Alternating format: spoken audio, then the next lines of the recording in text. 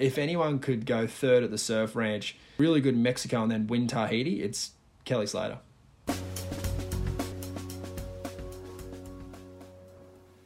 All right, and welcome back to the Stab Cusp. This is Michael Saramella, joined by my co-host Stace Galbraith. We are heading into the Surf Ranch Pro. Is that what they're calling it this year? I don't even remember. Yeah, you know what? You've actually stumped me there too. I think it's in the past. It's been called the Freshwater Pro. I got told on the broadcast. Oh no, yeah, it's Surf Ranch Pro this time. The Jeep Surf Ranch Pro. Aha, so Jeep powered by Adobe. Aha, yes, it had to be powered by something. And on the webcast, I was getting told not to call it the pool. So then I would always say something that would be more appropriate, like Surf Ranch or whatever I was told. And then the surfer would always say the pool. So, yeah, we're going. Why? That is this, like, did they give you any reasoning behind that? Because that to me just sounds like the silliest thing ever. It's like, don't call the sky blue. I think there's just certain things that probably they have, you know, marketing or guidelines around that they like to stick to. And I could understand that because the pool does take away from how brilliant the actual wave is itself. It is pretty special. But it doesn't. It's a wave pool. That's what it is. It's like, it is a wave pool. That is what it was. Well, that's not what it was originally created for, but that's what it's become. Like I know that there's obviously probably more backlash around this event from fans and even from surfers than any other event on tour, which I understand. People are totally entitled to their opinions. I personally, while it's not the most fun event to watch, I'm totally fine with a tour that encompasses one pool event because I think it is part of the future of our sport, and I think it's totally reasonable to expect surfers to compete in one of those a year. I think if you start pushing it beyond that, then I start getting pretty skeptical. But you can't just like pretend like you're not doing what you're doing. Like, we're going to a wave pool. That's what we're doing. We're making it part of the sport. It's fine. Let's just fucking call it what it is. Yeah, I like that, and I'm somewhat with you there, and just getting back to what it is one of the funnest waves in the world. Like, it's been a while since we've seen, you know, every pro in there either, you know, warming up or getting ready. There's been bits and bobs of people surfing in there, but seeing the warm-up clips come out of there, and it kind of had me... I didn't think I'd be that stoked, but then I was watching, you know, Malia sent me a couple of clips, Dunphy sent me a couple of clips, and I'm like, wow, it's actually, you know, for the first couple of turns out there, it's so fun. The tube section on the right, now they've changed the setting a little bit, it's a little bit bigger, and it's a proper tube. It's sick. No, the tubes are stupid, and watching it is impossible, but... We did post a clip of Gabriel Medina on the Stab Instagram a couple weeks ago. That was just like, holy shit. Like, he is truly just a beast out there. And the only other person that's really like on his plane, I guess, would be Felipe. We know that Gabriel's won the only 2 CT events out there. Felipe's gotten second at both of those. You could argue that Felipe actually kind of got hard done last year in 2019 because he was so injured he couldn't even surf his last wave. Like, he looked absolutely on fire. Those are the only 2 guys that I'm like, I really want to see what they're gonna do on this wave. Actually, I like Griffin and I like Kanoa as well. They put together some like turns and airs and stuff that are pretty compelling. But overall, I don't know, when I see one of those things come up on like an Instagram feed, I'm swiping quickly beyond it. 40 seconds or however long it is, the wave is in 2021 is 40 seconds too long. It really is a long time. I mean, I'm even swiping past most like Waco stuff. Like, it's, you know, I'm just kind of like immune to it in terms of like, do I really need to see what's going to happen here? No. But again, I understand the value of it for like the sport and the future and everything. So like, I'm totally fine with it. But as is like a entertainment spectacle, I'm like, whatever. Yeah, I hear you. I'm excited to see the new faces and how they deal with it. I saw a clip of Isabella Nichols on her Instagram today, and for a first timer out there, she looked like she'd fit into the wave perfectly, which it's a hard thing to do. That the wave, it looks obviously perfect, and it is perfect, but it's such a different wave that I think that I wouldn't be surprised to see a few of the rookies on tour, you know, struggle. It's, you know, with the limited amount of warm-up waves that you're getting, it's a really, really tricky wave to navigate, and I think that'll be the challenge for most of them. Okay, I have 2 questions. One, in your years coaching there, did you get to surf the wave yourself? I did, yeah. Okay, how'd you go?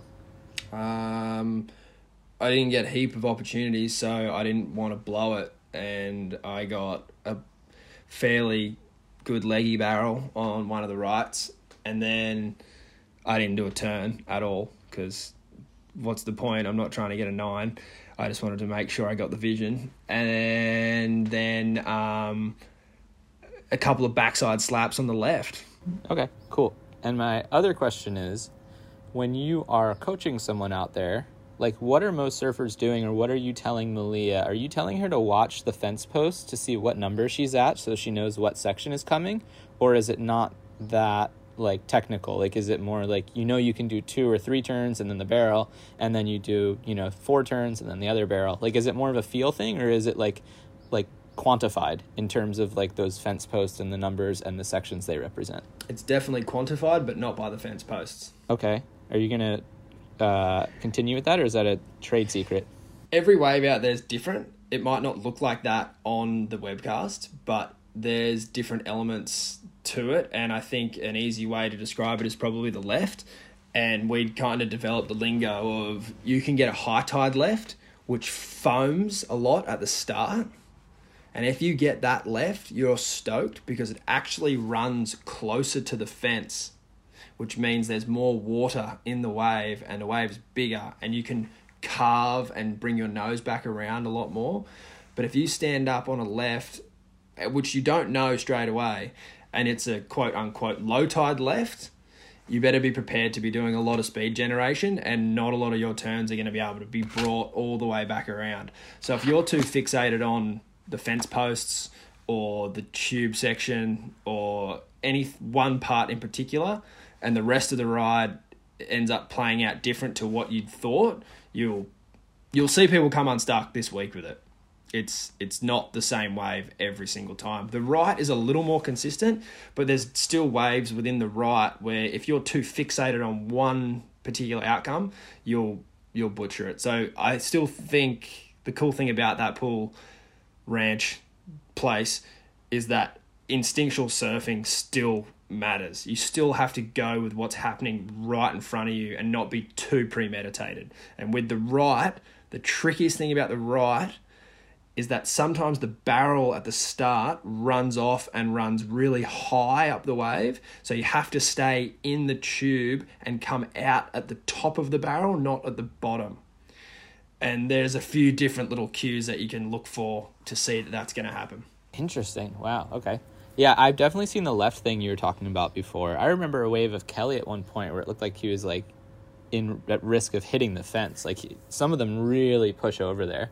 And I totally see what you're saying too about the speed and how it allows you to kind of like do more like, longer turns, and more angular turns rather than having to just like force little taps up into the lip the whole time. I guess too, like though what you were saying about like not having that much premeditation, like to me, when I think of like Kanoa and Griffin and Felipe, that right, their whole wave is predicated upon 2 things. One, the third turn on the opening section, which is just a nose pick reverse, basically. That's how they like kind of set themselves apart. And then that last air on the end. Like those are the 2 points of that right, in my eyes at least, where you can actually make a big difference. There's obviously the middle section where you can do slightly sharper snaps or maybe fit in like a big down carve that looks cool or whatever. But for the most part, those are the 2 points on the right that stand out to me as kind of like the money makers. And then on the left, there appears to be a part kind of in the middle of the wave where guys like Yago and Gab and Italo hasn't had much success out there, but I could see him utilizing this as well, where it gets a little bit of that crumble and slows down and you can like do a big finner or an air or something. Is that kind of how you think of those 2 waves as well? Definitely. I'd like to add to the right, there's a big carve in the right, and it's generally right before the last barrel. So that it comes back to instinctually, if you think you're far enough out on the face to rip your shoulders all the way back around and have the nose go back towards the foam where you came from, it then sets you up for that last barrel to just be marginally deeper, than everyone else. And that's the best way to enter a tube. And a surfer like Seabass did that amazingly. So that's like another point in the wave where you can maximize it. But this is all so easily said and so hard to do, because if you go late snap, then you start second guessing yourself. Am I far enough out to do that turn? Probably not. So then you do a safety turn. Then you end up outrunning the barrel. And then you realize that. So you know you're probably going to get a 5. So you try an air. And if you're not an air guy, you usually fall, and then your whole wave's just ruined. So the timing of that wave is so important from start to finish. And your legs are dead by the end. Absolutely fried. We've seen a few of the women do airs on the end section. I think Lakey, Carissa, Caroline, maybe a couple others. I know that Malia, she's not necessarily like an air surfer, but she does kind of have that little like rail grab, fin throw air sort of thing. She's been doing that for a long time. Is that something that you would tell her to do in like a, you need like an 8.5? Or is that something that you would tell her to like do preemptively? Like, just fucking commit. If you fall, you fall. If not, it's the last maneuver. It's not that big of a deal. No, it is a big deal. You need to finish on your feet. It's like your classic judging conundrum where it shouldn't really matter that much, but it definitely does. And for her, a big layback is probably a better way. Or any of the surfers that are kind of 50-50 on that air game. 50-50 is probably even generous, actually. I'd even say that most of them are probably 80-20. Millie is probably in that range as well, where it does a lot for your confidence to put one on the board early. You get a few opportunities at it, and if you need to build on a score from there, that's usually where you're going to see the surfers do it. Do you know how the format works this year? I am assuming it's like previous years where they block you into brackets of 6. So you're in a heat with other surfers, but it's still a leaderboard style thing where the number 1 seed drops last and the lowest seed drops first. And it works forward from there. And they would take the top, I believe, 8 into the quarterfinals. So it's pretty cutthroat. And then from there, they section out the rest to who gets 9th, who gets equal 17th, and 4 surfers get equal 33rd. Yeah, I'm not seeing a ton about it on the site. Like when I go to the WSL event heat draw, it kind of just has like left 1, right 1, left 2, right 2, left 3, right 3. Do you think that... Because in previous years, you can go straight to the quarters on your first 2 waves. Everyone can. Everyone has that opportunity. But usually it plays back and forth. The leaderboard moves around a fair bit. But if you were super strong on your opening 2 waves of the whole event, you're straight into an equal 5th. All right, so let's talk about this cast of characters that we have coming into this event, because we've had more pullouts than any event that I can remember in history, really, of the CT, like lifelong competitors pulling out and giving space to some fresh names. So on the women's side, we had Tyler Wright and Macy Callahan pull out. I assume that's because basically they didn't have to go to El Salvador because they weren't part of the Olympic squad. So they didn't want to fly over to the U.S. and then have to quarantine on the way back for one event. But it is interesting in like Tyler's case because she presumably still wants to win a world title this year, and she's still right in the middle of that race as we talked about in the last episode. So how do you feel about that call from Tyler? Is that just confidence that she'll be able to like perform well enough in Mexico and Chopo that she's like, I'm going to make the top 5 anyway, I don't care? Or is it just kind of indifference on her end, do you think? It's just such a hard year to comment on anyone's sort of personal decisions when I'm not really that close to her camp. I think the quarantine for the Aussies, I know you're giving me shit about it, but I'm still going to stick up for them when I say it's a pretty big deal. Sitting in a hotel room by yourself for 2 weeks, more than 3 times in a year, is, unless you're Paul Fisher, I don't think you're really capable of pulling that off. And I think if I'm to make a punt, it would be that Tyler's confident enough to, take the wave pool as one of her throwaways, which she's already got a couple of them, but be confident enough in the remainder of the events to be able to pull this off. My only concern is, though, with how sort of up in the air the whole year's been, to be missing events when you're trying to go for a title is dangerous, because we obviously just don't know what's around the corner every week. And one thing about the Surf Ranch, with how controlled it is, you guarantee you go there, it's going to run. And yeah, that's a good point. I mean, you look at like Brazil just got officially canceled. We know that's off the tour now. Mexico, they say that they're running it. I'm still a little bit skeptical based on what I've heard. It could totally happen though, or it could not. You know what I mean? If then Tyler misses the pool and Mexico, all she's left with is Chopu, which, to be fair, she's probably in a better position than a lot of women out there just in terms of her skill set. But I wouldn't want to leave that up to chance if, surfing was my number one priority and becoming a world champion and all that. So, and then Macy, on the other hand, she is on that verge of like wanting to requalify. So, yeah, I don't know. It's a lot to think about. And to be fair, when we had that original conversation about hotel quarantine, I hadn't done one myself. I just did one a couple weeks ago, and it was only 5 days long, and it was with my partner, and it was really, really hard. And the food was really, really bad. So I do have a bit more sympathy for them now. But at the end of the day, this is kind of their career, and more than a career, it's like their passion and what they have trained their whole lives for. So no like super hard judgment necessarily, but it is, interesting to think about. For sure. And I think Macy's kind of on the other side of that coin, where it's a really hard one for her, because she's probably been surfing, or not probably, without a doubt, been surfing the best she has on tour. But the results just haven't been there. So she's probably looking at her year going, it's probably Challenger Series for Mace after this. So she's probably saving her energy for a big back half of the year. I'm sure she will be competing in the other events to finish out the CT season. But just the way that the tour is for the surfers who aren't going to Japan for the Olympics, if you are Australian and you leave Australia now, the smartest bet is to not come home until December. Yeah, which is pretty... Well... Oh, wow. Yeah, because they have then Hawaii is in, like, the start of the 2022 season would be in December. Fuck, that's pretty heavy. I don't think people would do that, though, right? Even if they surfed in lowers, that's in, like, early September. You've still got a few months between, like, you'd go home between then, wouldn't you? Not if you're someone like Macy, you're on the Challenger Series. So you're straight into it. You have a 12-month season. So This new format's really, really good for the top end of town, which it should be. They deserve a break.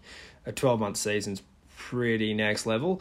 But for the crew that are, doing the double duty, that won't really change for them. They're still going to have big years on the road. They just won't be taking 2 board bags everywhere. It'll be 1 year you'll be taking your CT board bag, and the back half of the year you'll be taking your QS board bag. Yeah, which then brings us to the biggest pullout in my eyes, being Julian Wilson, who was already in the Americas competing in the ISA World Games because he's on Team Australia for the Olympics. And he decided to pull the plug on Surf Ranch, which historically he's done pretty well at. I think he's made the final series in both CT events. He's been basically one stomp away from winning a couple of them. And he's obviously not had his best season. I think he just made his first quarterfinal at Rottnest, and he's easily within the qualifying picture. But if you take away the Surf Ranch, you just never know who can jump ahead of you. And then he's looking at a life career decision. Like, does Julian Wilson chase the QS if he falls off the CT? And I don't know if I see that. So, Jules obviously wanted to get home. I think he's probably currently in quarantine right now. So maybe he's listening to this podcast to maintain his sanity, in which case, what's up, Julian? But yeah, it's a pretty heavy decision. I don't know. What do you think? Yeah, they're on day 6. I actually spoke with Bede Durbridge today, and they're doing it pretty tough. Like, his room has a window that opens 10 inches, and that's about it. I don't know if Julian ended up in a suite or something, but yeah, old Turbo's in a bit of a shoebox, but they're about to tick over the halfway mark. And then getting back to Julian's decision, I think it's sort of similar to the Tyler Wright scenario, when I think that Julian would back himself in to stay on tour with the events that are remaining. And his situation's a little different to Tyler's in that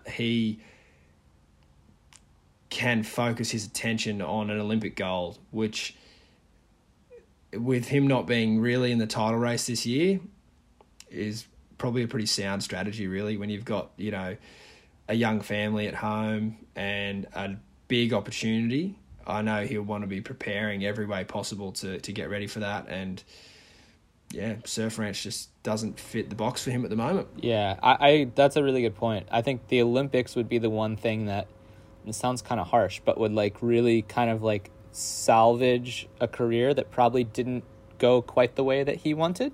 Like, he was the hottest talent out of Australia, you know, in the past 2 decades probably, or 1 decade at least. And, you know, he got close to a world title at least one time. But he, you know, he's fallen off a bit in recent years. And, you know, like we've talked about before, he lost his main sponsor. His surfing hasn't just simply had the spark that it once did. And I think if he was able to pull off an Olympic gold, he could probably hang it up there. Like, he'll be set financially. He'll be swimming in probably like, you know, 6-figure deals for the rest of his life. And he can feel that sense of like true accomplishment. Like, yes, I may not have done this one thing that I really felt like I wanted to do, but I'm the first surfing gold medalist. My name will go down in history. And I think that would be huge for him. But he's got to overcome Medina and Italo in probably small beach break conditions, which is going to be tough. Yeah, I mean, he's got to overcome a host of good surfers. I just think there's a few people in our world that really suit Olympian behind their name, and people like Sally Fitzgibbons and Julian Wilson are those two type of characters. Yeah, it's funny, but it's true. Like, this is just like such a cash cow for these surfers. It's pretty crazy. Like, just here, at least that's what happens in a lot of other sports, and I hope it's the same for surfing. Especially when you look at like the list of Olympians now. I mean, there's surfers from so many different countries that a lot of them, you know, have never even held a place on tour. Like, I look at the women's side, there's a few surfers from Costa Rica. Actually, I guess Brisa's been on tour. She's from Costa Rica. But there's a woman from Ecuador. There's a woman from Israel. And on the men's side, you have a surfer from Indonesia.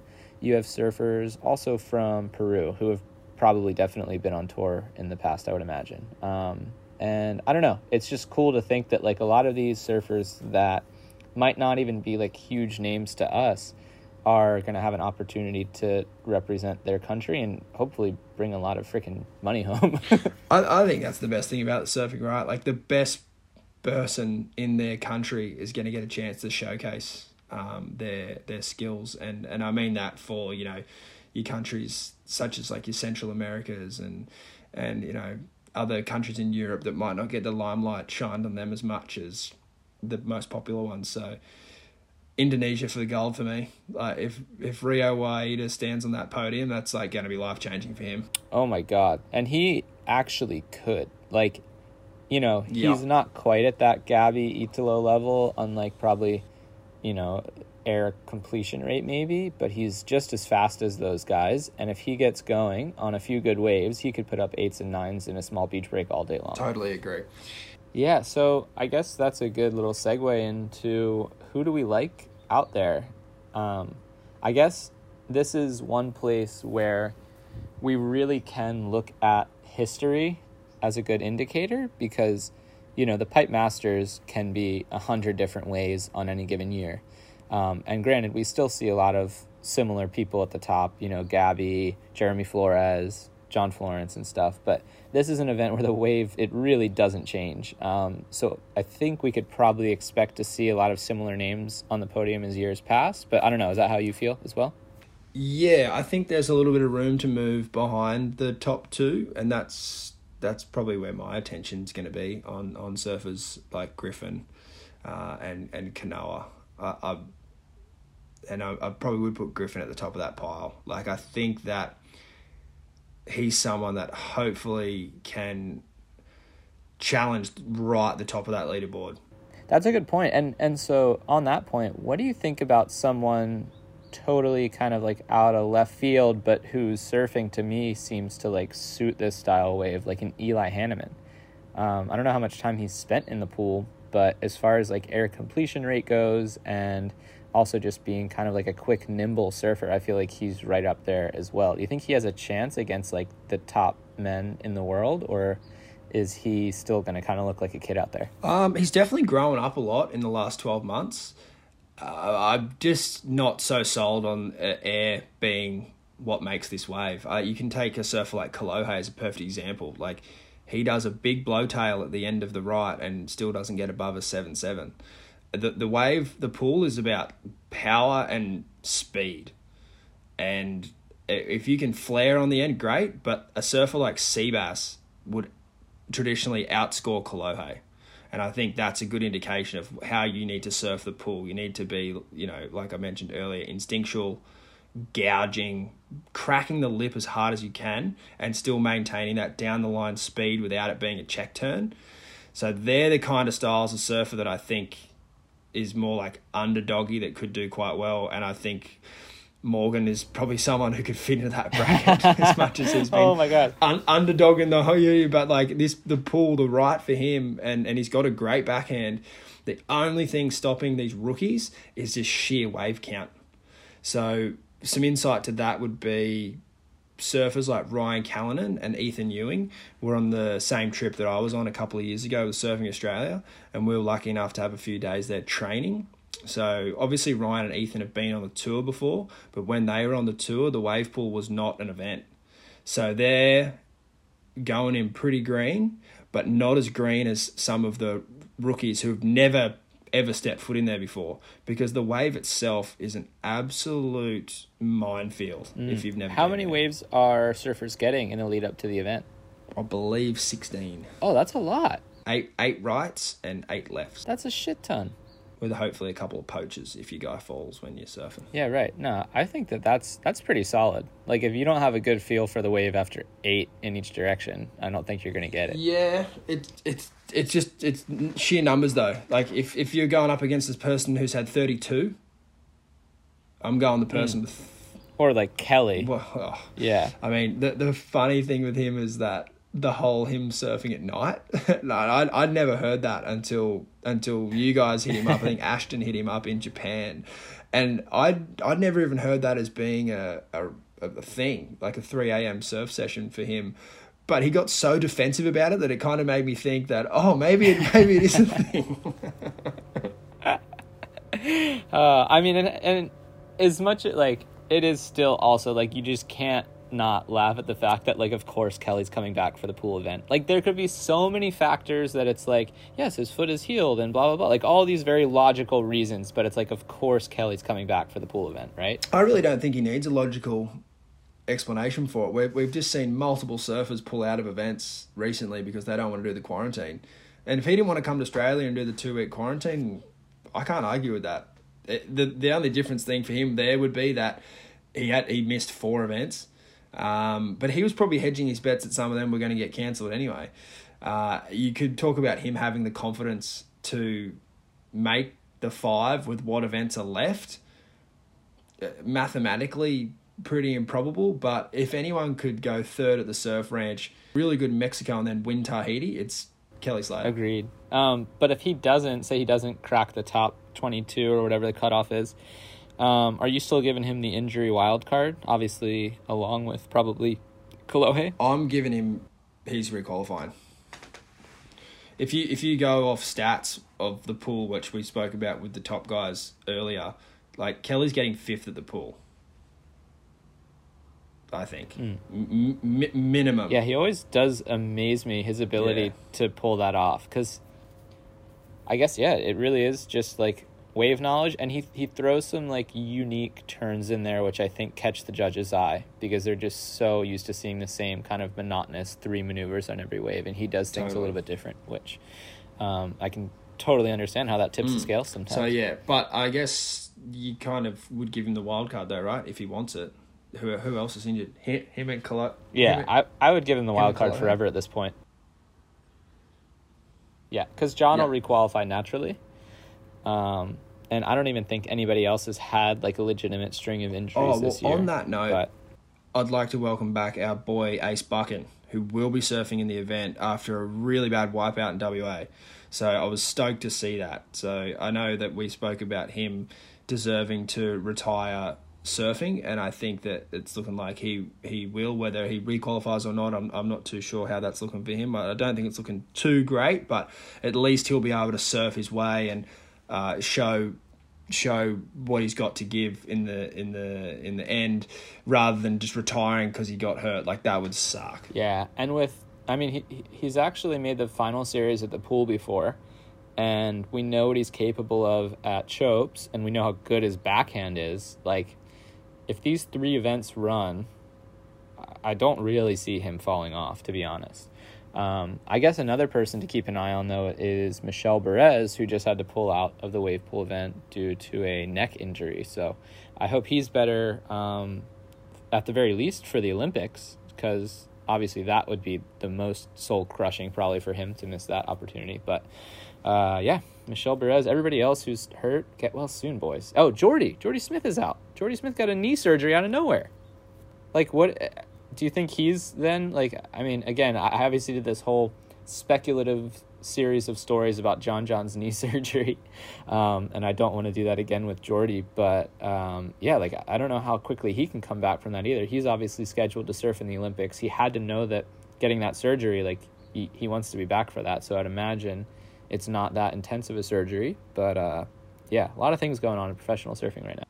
I know you're on holiday, but your story on John's knee, without really knowing what he'd done, was actually pretty close from what I'd read. Your speculations were if you look back in hindsight, you were pretty bang on. Oh, thank you. I appreciate that. I talked to a few medical professionals along the way, so that was mostly their knowledge and me just sharing it. But, yeah. Isn't that how it always works, Mikey? Yeah, it's never me. It's always a little birdie. But yeah, I don't think Jordy's one's too bad. It's probably just a good time to get the old clean up. And yeah, again, Jordy Smith, Olympian. It just sounds like, public speaking for the next 30 years. Okay, so if you could bet on surfing, which I know obviously you can't for myriad reasons, how much money would you put on Gabriel or Felipe winning this event? Well, I can only pick one, and I would pick Gabriel. All right, well, then I'll go Felipe, just to keep it fun. And I know he hasn't done well out there in the past, but we can't forget about Italo. Iago, as you also mentioned, shouldn't even really be a dark horse because he's so good on that left, but I guess it's just a matter of how he goes on the right. No, I don't want to pick the top dog. I'm picking Griffin. That's my pick. You're picking Griffin. Okay. Yeah. I'm picking Felipe. Yeah, okay. We're not allowed to pick number one. That's kind of the rule, right? Yeah, that is the rule. Okay. You were just asking me out of those two, but getting back to Italo. Italo's got 3 points to make up on the left if he wants to be competitive.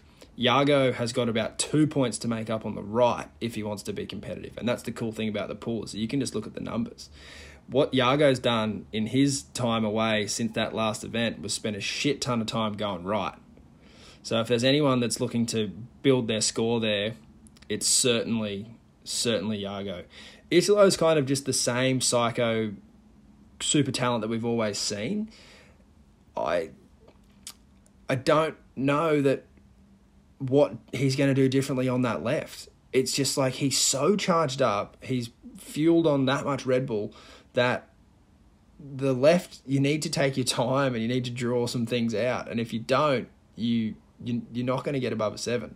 So I'm really interested to see what new things he's going to add to his game to end up in the quarterfinals, because I'm not sure that he's ever been there before. No, he hasn't. But I would wager that he will this time. I think he's good enough to figure it out. I have a question on specific maneuvers, though. So we've seen Gabby in the past couple of years really hold down that end section on the left with the corrupt thing. Do you think he needs to change that this year, or can he just stick with that eternally and keep getting 9s on it? I don't think he ever should have been getting 9s in the first place, if I'm to be honest with you. That air is technically... I can't do them to save my life, but I know crew that can, and that's technically one of the easier airs you could ever do on a surfboard. A tail low double grab alley-oop. Will he change? I don't think he will. Why would you change your winning formula? I think a big straight air on that end section would be way harder to do because of the grain of the wave and how it breaks. It's kind of easy just to keep spinning that way because of the way of the shape of the barrel, but he's talented enough to do whatever he wants on that. But how's it? So he'll figure it out if he's behind. I'm sure he's got a plan B, but his plan A will still be, like, I've seen his warm-up waves, he's still doing it. So I don't know what else. Yeah. If he's doing it in the warm-up, he's definitely doing it in the contest. But how is it when he comes out of it with so much speed that he's able to do that full roundhouse to like a rebound? Remember when he did the rebound with the reverse still? Oh, his whole act is incredible. I'm being hypercritical of that one air, but it's like if Julian lands one of those massive varials, there's no comparison at all. It's a different sport, and that's why I think that in the past there hasn't been a lot of room left at the top of the scale for that. But you know what? It's probably going to be up to Yago to really, or I think Owen potentially, to show some sort of variety there that puts them on top of the left. I still think both of those serves. What could Owen do? Owen could rip the wave before that air section harder than Gabriel potentially. More variety, I think. But he's not as strong as Gabby. Gabby's so fucking strong. It's wild. And getting to specifics, it's something that I should have said earlier when we were talking about the wave and its characteristics. But if you're listening to this and then you end up watching Gabby's waves in the pool, look at where he takes off on the right. He takes off and goes straight to the bottom and goes straight into a turn. And it's because he's sitting so far down in the pool. Whereas you'll see a lot of other surfers, Philippe is the polar opposite. Philippe stands up on the wave before it's even broken. And he'll do 2 or 3 turns that are not of any scoring consequence before his first major maneuver. And that's just how clever Gabby is. Like, he's just got the place so fucking wide. It's amazing. But I also, like, back to the point on Julian, I agree. And then I think Yago's capable of doing a giant frontside varial as well on that left. And then one of my favorite waves that I've seen surfed out there is when Felipe's, I think it's when his back was broken and he just did a shove it and pulled into the barrel switch. I was like, I kind of want to see, like, I'm torn of, like, is that too novelty or is that, like, actually, like, kind of fucking impressive in the future? I wanted him to make that wave so bad because I was just had no idea where the score would go with it. Me too. Like, he'd obviously come out and not do a turn, so that's going to take away from it a little bit. But as far as, like, variety is concerned, no one had done that before, so it's got to be the top of the variety pile. Yeah. So then we have the women. Give me a name for the women that is not Carissa Moore. It'd be about time for Caroline Marks to step up again, wouldn't it? Yeah, I kind of had her as well. She's pretty damn good out there. You let me go first on the blokes. I can let you go first on this one if you want. You can pick your fellow East Coaster. Yeah, I'm taking Caroline because her backhand needs no explanation, and she has a real air that she can do on the end section, which I know that you say that it's not about airs, but I think especially in women where that is a true point of difference, like, judges can't say no to that on the end section. I feel like she's getting an 8 minimum if she pulls off something good there. You can definitely salvage a ride with an air. I'm not discounting that, but I just think that you've got to do a lot of fucking work beforehand if you want to get a 9. And I'm with you. With my pick, I'll go with Sal. Okay, nice. The national pick.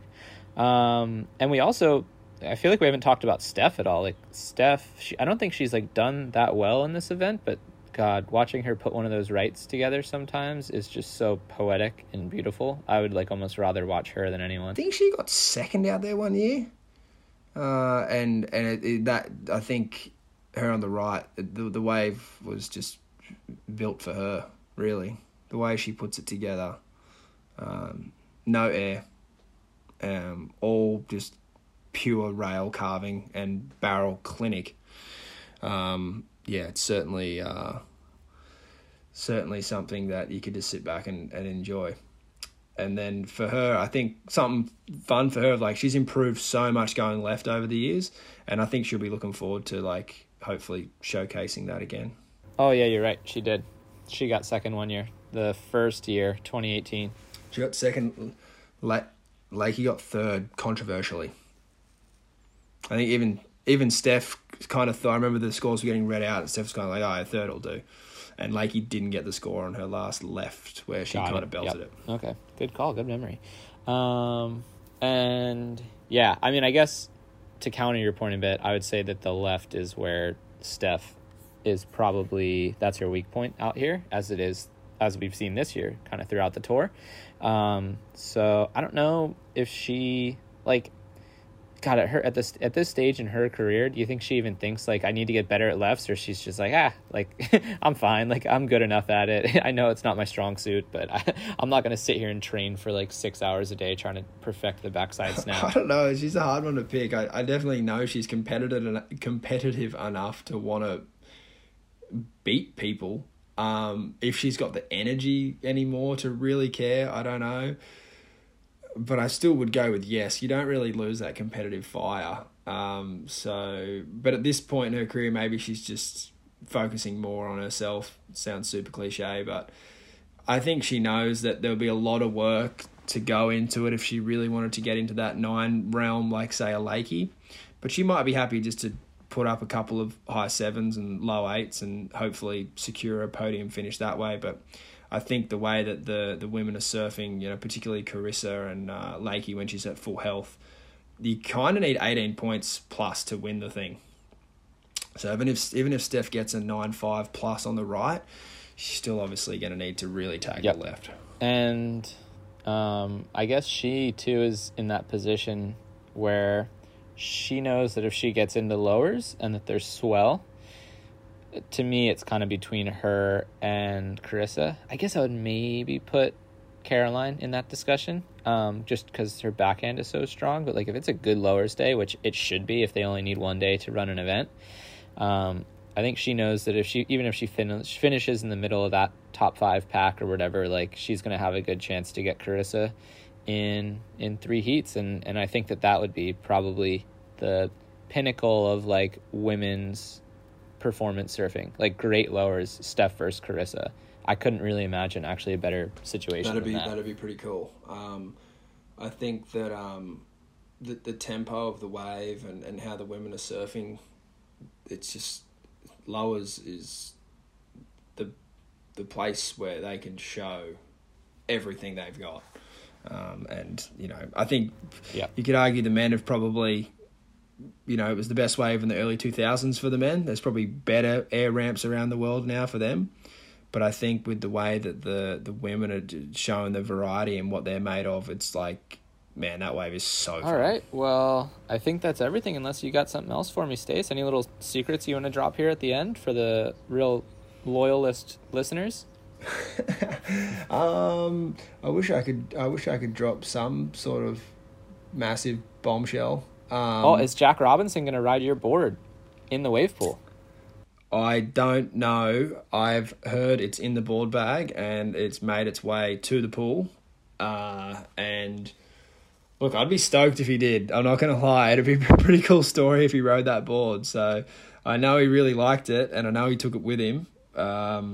So we'll just have to wait and see. I wonder, I don't know if he surfed it in the ocean or anything, or he's just icing it for the pool. He should have had a few warm-up surfs at this point. They've had 2 practice days over there, and I haven't seen any clips or haven't had any text messages, so maybe he's saving it for his last warm-up day. Yeah, so we're talking about that Sharp Eye Inferno 72 that it won Taj's Stab in the Dark, and then Stace has been doing his Joyride on one that's about to come out soon, so keep your eyes peeled.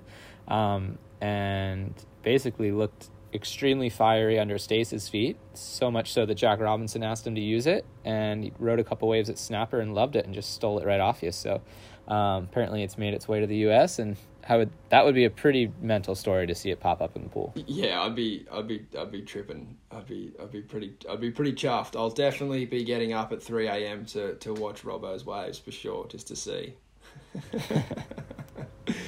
All right, Stacey. Well, until next time. Yeah, well, actually, before I let you go, I'd just like to sign off with, I wonder if anyone in the Sharp Eye team is going to ride their Inferno 72 in the pool. That will be more of an overall comment to see, what we're feeling about that board, because I know that a lot of the local surfers around here have been riding them, and it looks really good on the point at Snapper, and the wave pool is built off the Greenmounts kind of Snapper section. So I wonder if anyone is gonna whip Yeah, I one hope out. Kanoa does. Yeah, spectacular little surfboard. I've been riding one as well, and it is so fast and so loose and so fun. So perfect for the pool. I think I would ride that in the pool if I got to surf there again. Yeah. And I would love to see Jack on it. I think that would be freaking show-stopping. How'd you go out there? Where's your clips at? Oh, they're floating around in Indonesia. It's funny though. It was like exactly what you said. It felt so good. It felt better than any of the other boards that I've had, or any board that I've had in a long time, actually. It just felt so fast and so alive and so electric. And then I would get on like a good steep one, and I would either have to baby it, or I would consciously not baby it, and it would just kind of like release and slide out. So I've been playing with a few different like fin setups and stuff to try to get it under control, but it really just does feel like a board that's made for kind of like average surf. Once it gets into like a good wave, it's a little bit too alive. It's like fucking Italo. It's just like chill out, boy. Yeah. It's just fired up on fucking Red Bull and coffee. But I felt the same thing, and I think that Sharp Eye has the craziest range of boards. Like, if the waves were getting to that point, which they quite often are on the CT in particular, you just jump on a 77 and it's gonna hold in. But yeah, in the smaller stuff, the speed generation on the Inferno 72 was nuts.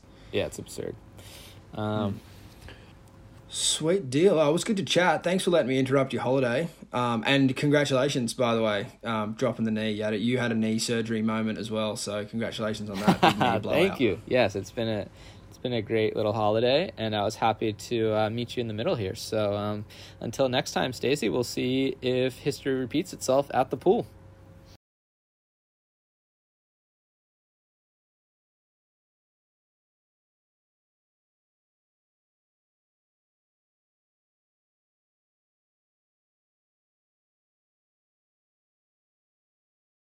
Agreed.